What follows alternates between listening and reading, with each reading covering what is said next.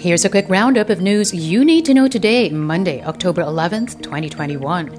Last-minute presidential contender Senator Ronald Bato de la Rosa only knew he was gunning for the presidency, at the last minute. Senator de la Rosa admits he only found out that he was going to be PDP Laban's presidential bet just hours before the deadline of the filing of certificates of candidacy.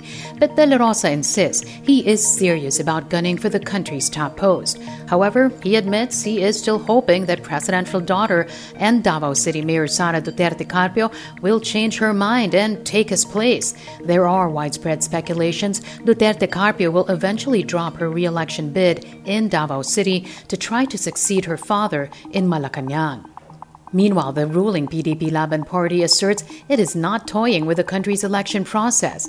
The party's Secretary General Melvin Matibag also emphasizing there's nothing illegal about candidate substitution. Election lawyer Romulo Macalintal now urging the poll commission to shorten the deadline for withdrawals and candidate substitutions. He says the current November 15 deadline is too long, allowing individuals and groups to make a mockery of the process. After the week-long filing of COCs, the Commission on Elections has resumed voter registration. The poll body gave in to the clamor of the public and lawmakers to extend the registration period since the process was disrupted by several COVID-19-induced lockdowns. The poll body is advising the public to check their website, comelec.gov.ph, for registration forms and other pertinent information. The Catholic Bishops' Conference of the Philippines and award-winning rock band U2 among the latest to recognize Maria Ressa's huge Nobel Peace Prize win.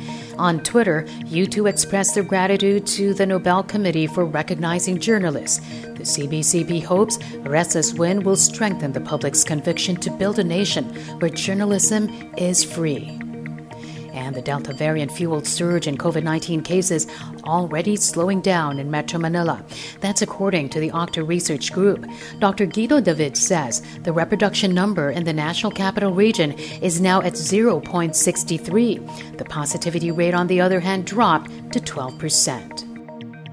And that's your latest news alert. For more stories, go to news.abs-cbn.com and iwanttfc.tv.